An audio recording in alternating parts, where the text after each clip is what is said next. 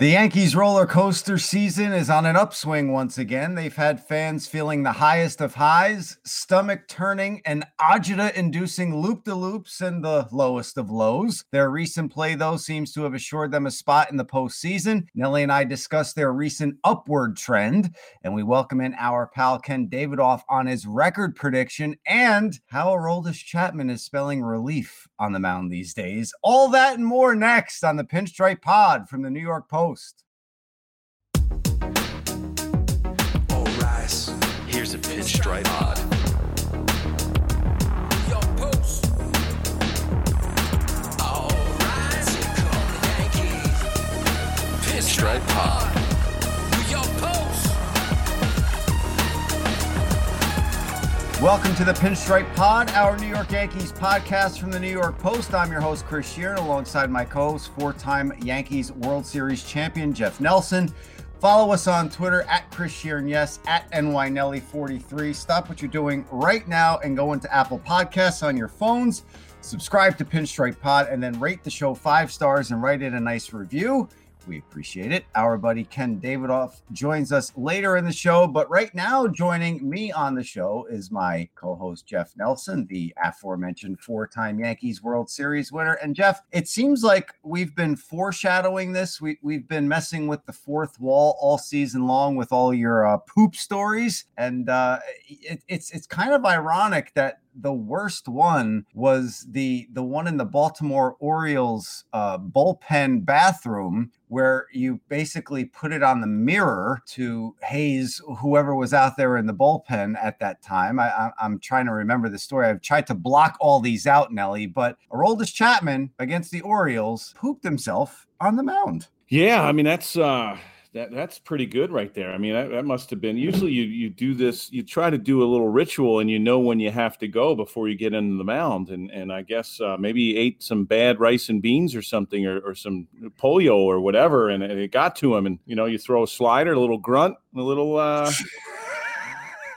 little meatball comes out, a little Hershey squirt. I mean, I don't know. I mean, it's pretty funny. Yeah, we're going to talk. I mean, I'm sure he's not the only one. I mean, we had David Cohn on, and I guarantee you it's happened to him a few times. Well, as the saying goes from Forrest Gump, that happens from time to time, and it happened to Aroldis Chapman. But we'll move right along here, because besides that, and that was a game that could have went either way, and we'll talk to Ken Davidoff about all of it in just a bit. But first, the Yankees have won 5 straight games. They're 26-21 with 13 games to go. And we heard Gerrit Cole a couple weeks ago, Nelly, say, the starting pitching would be there, but the lineup wouldn't. And then the starting pitching wouldn't be there. The lineup would, but the bullpen wouldn't. They couldn't put all 3 facets of the game together. It seems as though the Yankees are starting to hit their stride. All the facets are coming together. All the stars are aligning, and it's great to get hot, as Clint Frazier said at this time, because you're inching closer and closer to the postseason, which now, Nelly, seems like a lock. Yeah, I mean, because the teams behind them, you look at Baltimore, Detroit. I mean, Seattle's a game and a half back from Houston. I really can't see them doing anything either. So, you have 8 solid teams in the American League, and the Yankees are going to be part of it. It's just a matter of what seed they're going to get. And if you look at it, I mean, they have 10 games, 13 games left. If you look at this part of the season, in a 162 game season, this is when a lot of guys started hitting their stride. And you're talking about June. I mean, this is when the pitchers start feeling comfortable. They start, the velocity is there. The pitch count is not as big a deal as it was in April and May. And even with the hitters, I mean, you have 150 plate appearances in, and now all of a sudden you started heating up. The summertime starts getting in, and everybody starts feeling that rhythm going forward. And then you hit the dog days of August, but you're not going to hit the dog days this time because you're only a 60 game season. So this is obviously when, like Clint Frazier was saying, hey, it's great that everybody's starting to feel the rhythm again, because it does take this long during a regular season. And Gerrit Cole, I mean, you look at their schedule going forward, they play 3 teams, and 7 of Baltimore against the Toronto Blue Jays. So, it's very favorable for them. And, they'll see Boston. They should beat up on them. But the 7-game series against Toronto, I think, will really tell everything. And maybe they can get healthy. Maybe they do get Judge and Stanton back. They'll get Urshela back, I think, on Tuesday. So they're starting to turn the corner as far as health-wise as well. Tremendous point by you. That 5-15 stretch, that 20-game stretch, which was awful for this team, really painted them into a corner. But you look at where they are right now, and as you just said, having 7 games left against the Toronto Blue Jays, they have their destiny in their own hands. Toronto's ahead of them by a half a game right now as we tape this on Monday. They start a big 3-game series with them on Tuesday. So the Yankees are in a position, Nelly, to control their own destiny, to get back in the mix for that one of the top 2 seeds in the American League East. They can move up in the seeding in the overall American League playoff picture. And to me, the key has been the starting rotation. They're pitching to a 1.21 ERA during this 5-game winning streak. We saw Garrett Cole's best start of the season. You hope that catapults him. But the rookie is the one who started this. He's the one who ended the losing streak. I'm talking about Deivi Garcia, of course. He has been an absolute godsend for Aaron Boone. You usually look to, and we said this in our last podcast, you usually look to guys who have been those anchors, those veterans, as the ones to be stoppers. I think the rest of the rotation saw what Deivi Garcia was able to do in Toronto, and you know it as well as anybody, Nelly. You've lived it. It's passing the baton, whether it's a starter to starter or somebody in the bullpen to the next person in the bullpen. That's what's going to get the Yankees to the next level, pitching. Well, I mean, hitting is contagious, winning is contagious. And it is awful funny. And I've been through it many times that, when a bullpen goes really good, I mean, it's lights out for a number of weeks. And the same with the starters. And, when the starters are going good, it's one after another. And you'll see great starts for, 3 or 4 times around the rotation before all of a sudden maybe it might go bad for one set for the 5 guys. And this is when you want things to go well. Their eyes, I mean, they don't play Tampa anymore. And that's a shame because, you say control their own playoff destiny. They're going to be in the playoffs no matter what seed they have and what seed they get. They play the Blue Jays 7 times. They can control that. They can be that number 2 seed. And I guarantee you that in that locker room, they're not looking at just being a playoff team. They're still looking at winning this division, even though they don't play Tampa. They're hoping other teams will knock them off. I mean, the Blue Jays play Tampa. There's some National League teams that also play Tampa. I think actually the Mets play the Tampa Rays. So, they're looking at the scoreboard all the time and saying, hey, we're only 4 games out of this. We still have a chance to win this division and be the number 1 seed. We have 10 games left. It's a far stretch, but it still can happen. But you don't want to be that wild card. And they want to be that number 2 seed in the Eastern Division in the AL East, because that way at least you get a home game and you're not having to travel somewhere for the best 2 out of 3 and possibly play somebody you really don't want to play. You definitely want that. You're absolutely right. If the Yankees can move up in the standings and get one of those top 4 seeds, they would play the first 3-game set in the playoffs at Yankee Stadium. And even though there's no fans, you're still in the friendly confines of your ballpark. You're still sleeping in your own bed. That does make a difference. You brought up hitting being contagious, and the Yankees are going to have a good problem coming up here, Nelly. They have Miguel Andujar, who's ripping the cover off the ball, batting over 300 over his last, 15 games? Yeah. So, I mean, it's a good problem to have, but when you get guys like Giancarlo Stanton back in the lineup and Aaron Judge back in the lineup, which could be happening sooner rather than later, and also you're going to have Jonathan Loaisiga coming back into the fray in the bullpen. You're also going to have Gio Urshela back to bolster your defense at third. You could move DJ LeMahieu back to second. The Yankee lineup over the next coming weeks, the Yankee lineup is going to be back to what it was at the beginning of the season. It's a good problem to have, but sending Miguel Andujar back to Scranton makes no sense. Yeah, I don't like it either. It's almost, this is what you wanted. He was a guy, and obviously it showed over the last 2 weeks, that needs constant at-bats. He's not a platoon player. He's not someone who can come off the bench and be able to hit. He needs consistent at-bats. He needs to play in the field, and whether it's DH or playing the outfield, playing third, somewhere where he can get 4 at-bats a game, 3 at-bats a game, because now he's starting to hit like he did his rookie year, and that's what you want. And all of a sudden, these guys are going to get healthy, and you're going to have to send send him back to the alternate site or possibly put him on the bench. There's a lot of opportunities for him to stay on this team that you look at some of these guys, loyalty's got to be thrown out the window in some sense. I know Aaron Boone's loyal to a lot of guys, and you appreciate that as a player when your manager's loyal. But at the same point, you want to win, and you want to give your team the best shot of winning. And sometimes loyalty's thrown out the window. And Andujar deserves to stay up. I mean, Clint Frazier deserves to play every day. He's really proved I think he's proved a number over the last few years. He could be an everyday major league player. He just hasn't had the luck to play here every day. You're going to get Stanton back. I mean, who knows? I mean, he could get injured in the alternate site when he goes and gets some at-bats. I think he's supposed to get some on Monday again, and they'll probably make a decision. Aaron Judge's supposed to join the alternate site on Monday. He'll get some at-bats, and obviously you want these guys in your lineup as quick as possible. But, I guess health, you're holding your breath and saying, hopefully they stay there. But Stanton hasn't played since August 8th. Getting at-bats and all of a sudden coming up and getting into game situation, that could take him a while. That's the point. That's a great point. And that's the one thing I wanted to bring up with you. I think we're in agreement where Clint Frazier is your everyday left fielder. Brett Gardner and Mike Tauchman, they have to grab some bench. And I'm one of the biggest Brett Gardner fans on the planet. I have been since 2005 when he was with the Staten Island Yankees. But Clint Frazier has proven with this extended run here that he is a major leaguer and he deserves to be in the lineup every day. And you got to pencil him in. If Aaron Judge is back and right, you got to pencil him in out in left field. And it's the perfect situation. This is what I was thinking with Tauchman when he was batting .357 earlier in the season. He deserved to be in the lineup every day. And he could just be your roving, giving a guy a day off in the outfield and letting a Hicks be a DH or a Judge be a DH. Now you're pretty much, Jeff, looking at Stanton being your everyday DH.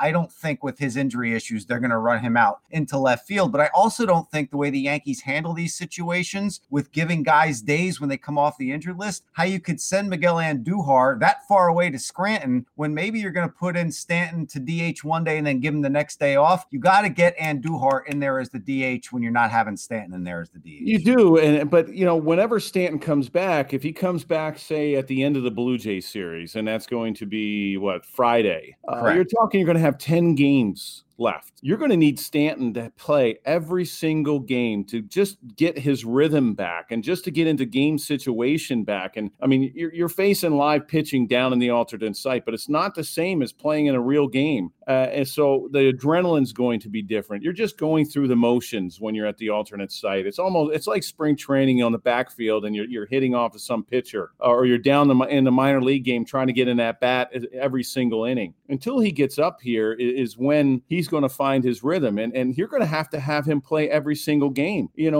Maybe 9 at the least 9 out of 10 to get him ready for the postseason. So I don't know where Andujar sees at bats. I really don't. And as hot as he's been, and it's great to see that he's back to where he was his rookie year, I don't know where they come from. Yeah, it's a good problem. Like I said, you're probably right. He probably doesn't find some at bats. He probably goes to Scranton because of Clint Frazier. He's an equal opportunity destroyer. He hits righties just as well, or if not better, than he hits lefties. If you look at the splits, I have to ask you this too. The Yankees are a half game back of the Jays for second. They're 4 behind the Rays for first. Do you think the Yankees have an outside shot? And I can't believe I'm even asking you this after, what a difference a week makes, for crying out loud. But the Yankees seem like they have a shot, maybe even to catch the Rays. Now, they can't tie them, obviously, because the Rays have beaten them 8 out of 10. But do you think there's a legitimate shot for the Rays to sink a little bit, and the Yankees, can they catch them? Well, they do have a shot, and that's what I'm saying. You don't want to go in, say, hey, we just want to make the playoffs. Your ultimate goal is to win the division, and that's what you want to do. And, the Rays haven't been playing great baseball. I'm looking at their schedule now. They do have the Mets, they have the Nationals, the Orioles, and the Phillies. So, the Rays schedule favors them. They don't play a lot of great teams. Philadelphia will be battling for a spot. If the Mets, think they can turn things around, maybe they start battling and for a spot. But their schedule pretty much favors the Rays, and it'll be tough for the Yankees to try to overtake them. I mean, you're talking 4 games and 13 games left, so that will be tough. but they can overtake the Blue Jays. Now, the Blue Jays are going to be the same way. They're getting healthy as well. They're getting Bichette back. They're going to get Teoscar back. So they're going to get some good power back as well. And, those 7 games against the Blue Jays obviously is going to be huge for the Yankees. But if they can continue, they can get healthy themselves and continue to play the way they have against the Orioles. I mean, you got to beat the teams you're supposed to beat, and they did. And, it should work out for them. But it's going to be you have teams that have a little edge to them playing the Yankees, because the Yankees were supposed to be the best team. The Dodgers and the Yankees were supposed to be the best team in baseball going into this 60-game season. To borrow a line from Terry Collins, the Yankees' collective rear ends are in the jackpot, and it's gonna be fun watching the last couple of weeks here of the season to see what this Yankee team can get done, Nelly. Other than anything else, it's going to be interesting to see what this pressure does. Closer. I mean, Chapman goes and has his game today, and he's got a 3-game suspension. I think there's a lot of people out there that thought it should have been a lot more. It's going to be interesting to see what the league does as far as whether they decrease it or keep it, because there's a lot of people, like I mentioned, thought he should have got the 8 games that Joe Kelly got for going after somebody's head. And, throwing 100 miles an hour and throwing at somebody's head, you could have killed this guy. And 3 games was light. So he's at least going to miss 2 of these next games, next series, or these 3-game series against the Blue Jays. Well, what did Brasso do the next day? He hit 2 home runs. That's the best revenge for any of that. But I was leading you down the road to you being in a lot of those pressure situations, as the Yankees will be the last couple weeks of the season here. You know all about pressure, so it's time for Nelly's Nugget. Is it about pressure, or what do you got for us today? No, it's comes to that time of year when you're at the end of the season and you start the rookie hazing and you dress up the rookies, and it's a shame that they don't do it anymore, because that was really part of a lot of great memories, a lot of great baseball. And it's just something that, with the rookies, they finally reach their dream. And then all of a sudden at the end of the year, the veterans get to dress them up a little bit. When I was a rookie in 92, I got dressed up twice. I was in April, and I got dressed up as in a pink kimono. Somebody at 6'6", and I was a little heavier back then too when I played, or that year. And we were in San Francisco, and we were playing the A's, and they dressed me up, and I was the only rookie then. They dressed me up in a pink kimono, and I had to. And when you're a rookie and you get dressed up, you have to go out and you have to sign autographs. So I had to cut the sleeves, and I had to do a bunch of things to try to fit in this damn thing. And so you sign autographs, and then at the end of the year, they didn't get too creative like we got a little bit later. They steal your suit and they make you wear your uniform on the plane, which is kind of whatever. So I couldn't wait to be that veteran guy to get the rookies, and I was like all pumped up for all this stuff. I mean, you go to Salvation Army and you hit the racks, and you buy all kinds of crazy stuff. But a couple of the times that one of them was Ichiro in 2001, and he was a Yankee. We decided that, and some of them don't take it as well. They don't take the dress up as well as they should. But Ichiro actually took this very well. We got Hooters outfits. And we had like 6 rookies, and we dressed every single one of them in a Hooters outfit. And you guys have been to Hooters. You have the short orange shorts and the halter top or whatever that shows the belly, and it has Hooters across. And I think we were actually I was in Seattle then, and we were in New York playing the Yankees, and going out Old Yankee Stadium, you're going through that huge crowd that are on both sides of the gate. And we made every single one of them sign autographs for, and we take pictures, and that was a great time. And then the Alex Rodriguez, who was another former Yankee, we wound up dressing him up in a wedding dress, and we did the same thing. This was 1995. There was probably 6 or 7 rookies, and they all went out. And I think we did it in New York again, because New York's always the best place to get people, because the crowds were just so huge, and they would all sit and they would wait for the Yankees to come out. Or, we had Lou Piniella as a manager, so obviously all the Yankee fans loved that. So we made him. We did that one time. We were in San Francisco. We dressed up guys in the village as a village people, and I think that was as a Yankee. When I was with the Yankees never dressed up players until I got there in 96, and we had to go to Joe Torre and Don Zimmer and clear it through the office and say, hey, we want to dress up our rookies. And it might have been New York that we dressed up a few rookies as a Village People. And when we were out in San Francisco, we pulled within maybe 8 or 9 blocks, 10 blocks from the hotel, and made them walk through the streets of San Francisco. They actually took it really well. I mean, they were stopping traffic. I mean, you had the cop, the construction worker, the Indian. We had everything. Oh, it was great. I mean, you miss that time, and now they don't even do it. I mean, they did get creative because Robbie Kukuza. There used to be a site that you could go and buy these outfits, like with the big high heels with the fish in the high heel, floating around. And they got even more creative as the money got a little bit better. The outfits got a little bit more expensive and a little bit more creative. I mean, we didn't have a whole lot of money to be spending on these guys. So, Salvation Army, Hooters outfits. We got a wedding dress of Salvation Army. Party City is where you would get these. It's funny, Nelly, you talk about the hazing today. Now you just see a lot of the relievers wear the pink backpacks with the Dora the Explorer backpack out to the bullpen. Carrying the candy out. I mean, that's kind of weak, but didn't they set something that you're not allowed to haze the rookies? It's really disappointing. Well, it's bullying now, Nelly. Oh, bullying. Yeah. Some guys didn't like it too much, but to hang with them. It's part of the game. Sarah and I badly want to respond with "Okay, Boomer," but we're not going to do it. Well, you can. I mean, and now what do they do now? I mean, rookies, there's no such thing as being a rookie anymore. It's just you don't have to pay for it. There's nothing. Back in the day, we couldn't sit on certain parts of the plane. You had to be invited back. The umpires screwed you. I mean, whatever. You had to pay your dues, and now they don't have to pay anything. Well, I'm glad I wasn't a rookie when Nelly was around. Oh, yeah, I made sure rookies knew their place because they made me know my place, so I made them know their place. I'm sure Ken Davidoff is happy that he wasn't a rookie too, and our friend Kenny joins us next right here on the Pinstripe Pod.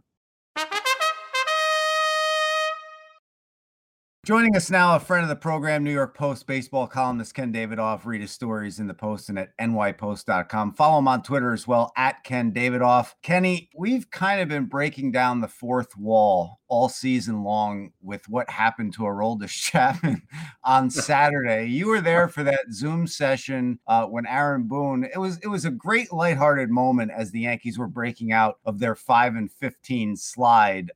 Just what were your takes first and foremost from the pooping incident with Aroldis Chapman? Well, it's funny because I'm covering the game and, Chapman gets the first out and all of a sudden here comes Boone and the trainer and the interpreter. I'm saying, what the hell is going on? I certainly didn't notice anything. And then the reaction, sort of looks like Chapman's laughing and no, he's fine. Let's keep going. And, for sure, I'm confounded. But, the game goes on. It's still tied. They win. And at that point, as a columnist, I'm thinking bigger picture. And to be honest, it just wasn't the top of my list. But God bless Brian Hoke of MLB.com. He asked the question and kind of really probed. We're all confused. And Aaron Boone, God bless him, he gave it up. Sometimes Mother Nature calls. And then if you listen to that Zoom call, you can hear the laughter in the background. I was sort of among those laughing. The laughter in the press box. So that was one for the ages. Now, Kenny, did the umpire know that? Because, obviously, Chapman could have used that to his advantage to doctor up the ball. Just repeat. Oh, Nelly.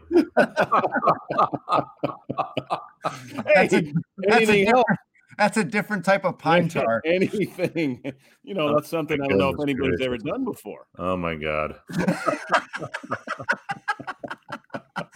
Kenny, let me save you and let me go to the actual outcome of that game, because you wrote a great column after that game, because that was a losable game against Baltimore. It was tied at 1, great pitching performances on both sides of the ball, and the Yankees won. I think it was 2 sacrifice flies. And that's the type of situation, Ken, that makes or breaks the Yankees during this streak, and they were able to win that game. But you pointed it out great in your column. Thank you. That Saturday was huge for me because they committed 3 errors. They went 0 for 8 with runners in scoring position. Excellent. Montgomery turned it around. That was huge. Right. And then the bullpen is perfect. And if they had lost that game, that would have been a real bummer, because then it's only 3 wins in a row. And okay, now the Orioles have a chance to split this series, and they're still in this thing. Then when you get that win, and then puts you in the position to get the sweep Sunday and really put the Orioles out of their misery.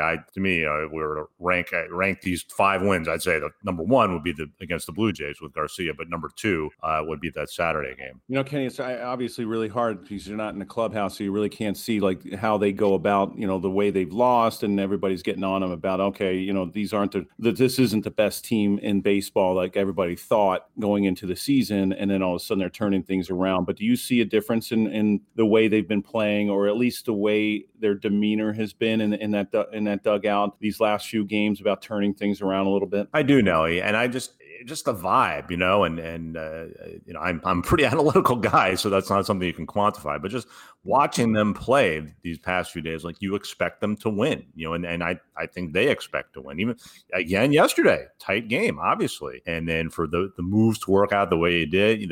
Andujar had 2 hits, I believe, yesterday, right? And then Boone puts in Gardner for defense in a 1-1 game. And then the matchups work out perfectly, where the Orioles bring in the lefty go after Gardner, and Boone says, all right, well, here's Gleyber Torres, bang, and ball game. That's when things are going your way. During the 5-game run, Ken, you also brought up the starting pitchers posting a 1.21 ERA. And we all know, all of us on this call, all baseball fans everywhere, pitching is going to win you championships. And that's the thing that's starting to turn the Yankees around. Not only the starters, but the relievers during this stretch, too. They're stepping up their game as well. No doubt. And it's funny, I wrote yesterday about the starting rotation. And look, there's 2 weeks to go. Plenty of bad things can happen between now and then. But when you compare the Yankees starting rotation now to where it was a year ago as they were getting ready for the playoffs, to me, it's leaps and bounds better. Tanaka is still Tanaka, so let's call that an even. But then let's call Garrett Cole for James Paxton. That's a huge upgrade. And then let's say Garcia for Severino. I mean, Severino had only pitched 3 times the whole year going to the playoffs. He was not close to peak Severino. And then you throw in Happ, who to me should be an option for the postseason, where he was not a year ago. And Jordan Montgomery, if he can build on this last start, he's an interesting guy as well. Yeah, I wanted to ask you. You look at Andujar and his last 15 games. I mean, he's over 300. What do they do? They're going to get healthy. They're going to get Judge, and they're going to get Stanton back. Urshela is going to come back. So there's going to be a little shuffle on this team about playing time. What do they do with him? Yeah, that's a really good question, Nelly. And I'm not sure he makes the cut in terms of playing time. And I have to figure it out in terms of actually staying on the roster. I think Clint Frazier has earned the right to stay on this roster over Andujar at this point. I mean, Clint Frazier is really, to me, a bona fide big league player at this point. He's worked past the defensive issues. He admitted yesterday that concussion was a factor in last year's struggles, which not a surprise. So I'd have to give Frazier the edge over Andujar. And let's face it, let's see how long Stanton and Judge can stay on the field. So you have the worst case scenario for Andujar. You send him back down to Scranton, and he keeps playing, and then if there's another injury, he gets the call. I want to go back to the rotation for a second, Kenny, because you also brought up a great point too. And I have to say, we heard back in the 80s with Nancy Reagan, say no to drugs. So I'm saying say no to openers. I'm definitely on board. Definitely on board for J Happ. The way he's pitching recently, after his first 2 starts, he's been great. I mean, I know he's given you 5 2/3, less than 6, but I'll take that instead of running the bullpen out there at the beginning of the game and taking one of your strengths and making it a weakness. Yeah, to me, I defend the opener in the idea that it's your next to last best option, I guess, or your second worst option. However, that's fair. Yeah, that's fair. So, like last year's J Happ, I would have gone with the opener. J Happ was a mess last year. And to me, it just makes no sense to feed a guy, number 5, number 6 starter to the Lions. But J Happ is looking more like the J Happ of 2018 now. So yeah, if you can avoid that opener, that would be significant. Kenny, going into that, speaking of that, we've seen in the past few years, a couple years that Boone has been a manager, that as soon as, analytically, he doesn't let his starters go a certain amount of innings. Once they start getting around that 3rd time around the lineup, he's pulling them quick. And it doesn't matter how well they do. It doesn't matter about the eye test. And it hasn't worked over the last couple of years as far as in the postseason, as far as them advancing. Do you see any kind of difference difference in a way he's going to manage, or you think he's sticking to the same formula? So as soon as this playoff with J-Happ, Tanaka, maybe Cole might be the only one you allow him to go deep, and all of a sudden he's got to go to that bullpen no matter how they look out on that mound. See, it's interesting now, because to me, Aaron Boone's darkest moment as a manager was the 2018 AL Division Series against the Red Sox. Right. In my opinion, he was not quick enough with the hook for it was Game 3 Severino, Game 4 CC Sabathia. Yeah. I thought he left both of those guys in the game too long, and they both games got out of control. Game 4 they came close at the end. So yeah, I think you and I see this differently, and you obviously from a guy who played the game, and me not, but a guy who studied the game.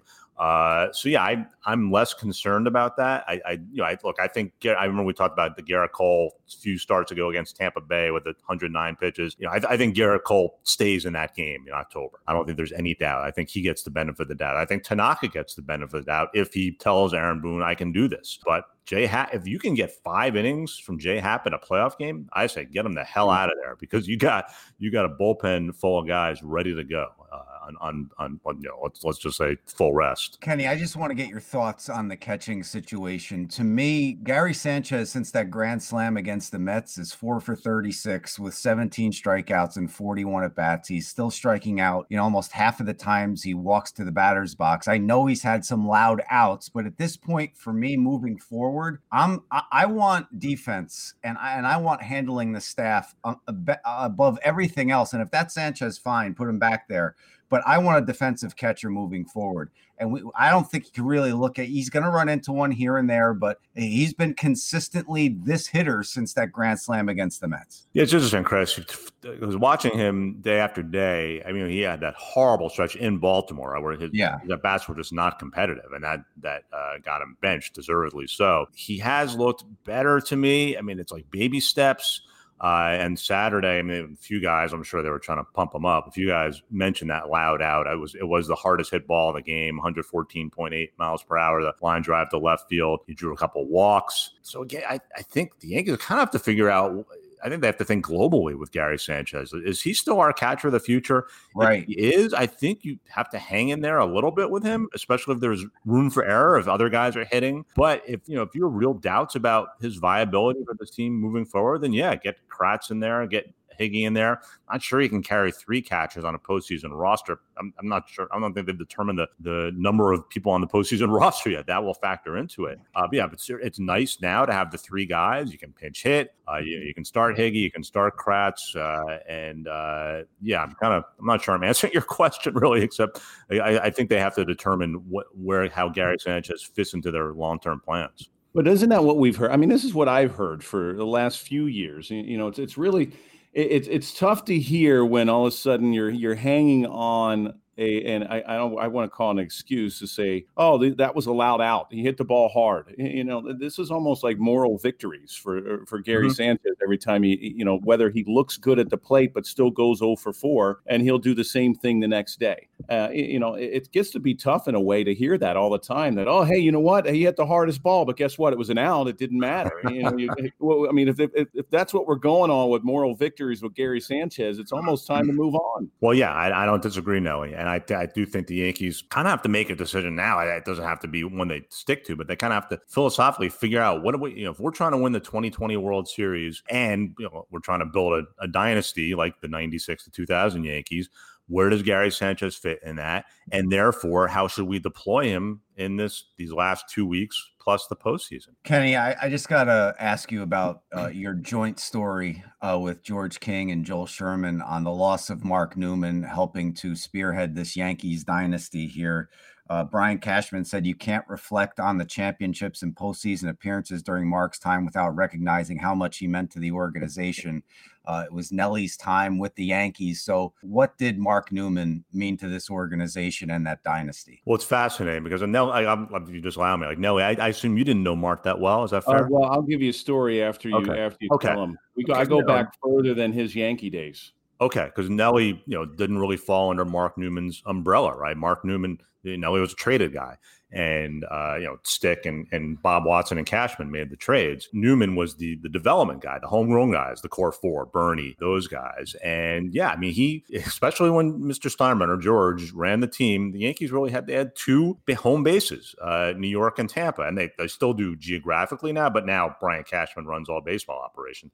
Back then, George kind of liked the people to knock heads, so I think Cashman even acknowledged in his statement, that he and Newman would occasionally disagree on stuff because Newman did attain a great deal of power within the organization, and he gained that because of the amazing work he did as the development guy, just that pipeline of talent. And he deserves his share of credit for the big five, the core four plus Bernie, as well as other guys who they used for trades and for smaller roles. Yeah, Kenny, I got to know Mark Newman very well. He obviously a tremendous baseball man, and you're right. And it was funny because as a player in the Yankee Stadium in the clubhouse, you knew there was two different offices, and the main office wasn't always in New York. The main one, the main decision making was out of Tampa. You had Billy Connors, Mark Newman. Yep. It was pretty funny, and George, Mr. Steinbrenner only came up on a certain occasion if there was a special day, if we played the Red Sox, maybe the Mets. He didn't see him very often in New York. But going back to Mark Newman, he was the head coach at Old Dominion for a number of years, and he actually recruited me out of high school. Oh.